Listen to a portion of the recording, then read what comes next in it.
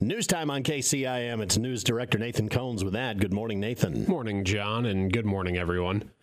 The Carroll City Council has scheduled the public hearing for their fiscal year 2024 proposed maximum property tax levy for Monday, February 13th. Since 2019, Iowa law has required cities to notify the public of changes to municipal levies. The levy rate published for the public hearing is 10.48968 per $1,000 of taxable valuation. However, Finance Director Laura Schaefer says that figure does not reflect all of the city's levies. So if you'll recall, a couple of years ago, the state legislators passed Senate File 634, which was an attempt to add more transparency in our budgeting process, where we are doing a second public hearing, first in our process, but we're doing an additional public hearing in our whole budgeting process, where we take a look at just a few specific levies. It's not the full levy that the city sets, but just a few specific levies. And you look at the comparison of your current fiscal year, in this case fiscal 23, to what you're proposing for fiscal 24 to see what kind of a change or a difference there is. It shows that the actual tax asking from the city of Carroll on these few levies that we have to compare here, there is a slight decrease in the amount of taxes that are being asked. There are more than a dozen levies available for cities, but Carroll does not utilize all of them.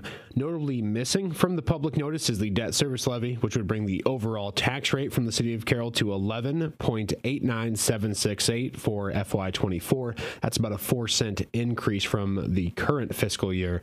The law was passed to improve transparency for taxpayers, but Mayor Mark Beardmore and at-large Councilman Laverne Dirks say it has only muddied the waters further. I actually had to ask, you said people are still confused. I had to ask clarification on it just this afternoon. I wanted to be... And we're involved. I know. Or not. I think I know it, and I had to ask clarification. It's just one more thing you got to explain out there that they're getting confused on. Mm-hmm.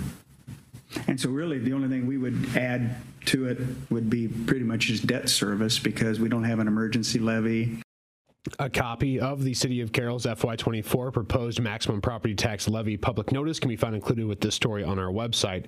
Following that February 13th public hearing, the City Council will need to hold another public hearing on the entire FY24 budget before submitting it to the Iowa Department of Management no later than March 31st. The Iowa Cattlemen's Association invites local producers to join them next week for an educational program on market outlooks and best practice implementation. Coming up February 7th in Guthrie Center at the Community Building on the County Fairgrounds, Dr. Lee Scholes, an Iowa State University economist, will provide attendees with a cattle market outlook, and Randy Culbertson, an ISU cow-calf specialist, will discuss the latest in production techniques. The program begins at 5 o'clock and includes a meal, educational sessions, a trade show, and an industry update from the Iowa Cattlemen's Association and the Iowa Beef Industry Council. There is no cost to attend for ICA members, but there is a $20 registration fee for non-members. For more information or to RSVP, contact the Iowa Cattlemen's Association by calling 515-296-2266. Two other programs are scheduled in February, one in Cascade on February 8th and another in Royal on February 23rd. And 17 Iowa nursing homes closed last year. Iowa Healthcare Association CEO Brent Willett says all but 2 were in rural communities. These facilities are closing as a result of financial strain, primarily related to the cost of staffing facilities. Year-on-year wage inflation of more than 15% has bitten into the sector. Medicaid rates have not moved in those 2 years, and facilities in these smaller communities have found it impossible to continue to operate. The Medicaid program pays for the care of over half of Iowa nursing home residents. Governor Reynolds is recommending an increase in Medicaid daily rate for nursing home care. Willett says he's optimistic legislators will increase that reimbursement rate. It's going to be a question of where to find those dollars and whether we can find enough to sort of stave off this wave of closures that we're currently experiencing. Medicaid reimbursement rates currently cover about 80% of the daily cost of care for a nursing home resident. So identifying ways to close that gap rapidly are of a significant level of urgency for everyone involved.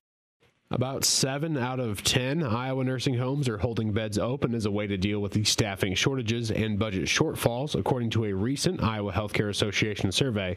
In the past 2 years, 39 Iowa nursing homes have closed, reducing the number of nursing home beds in the state by more than 800.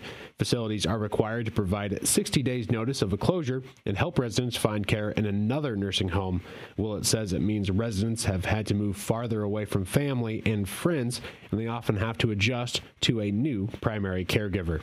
It's created challenges both logistically and in terms of the experience for those residents.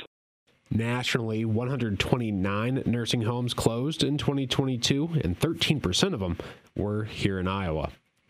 And that is going to wrap up your KCIM 7 o'clock news. I'm Nathan Cones reporting. Thanks for the update, Nathan. Once again, your local news can be found on the website through the mobile app. And by the way, when you're there, stop on by there and enter our Show the Love contest. We got a great one going for Valentine's Day.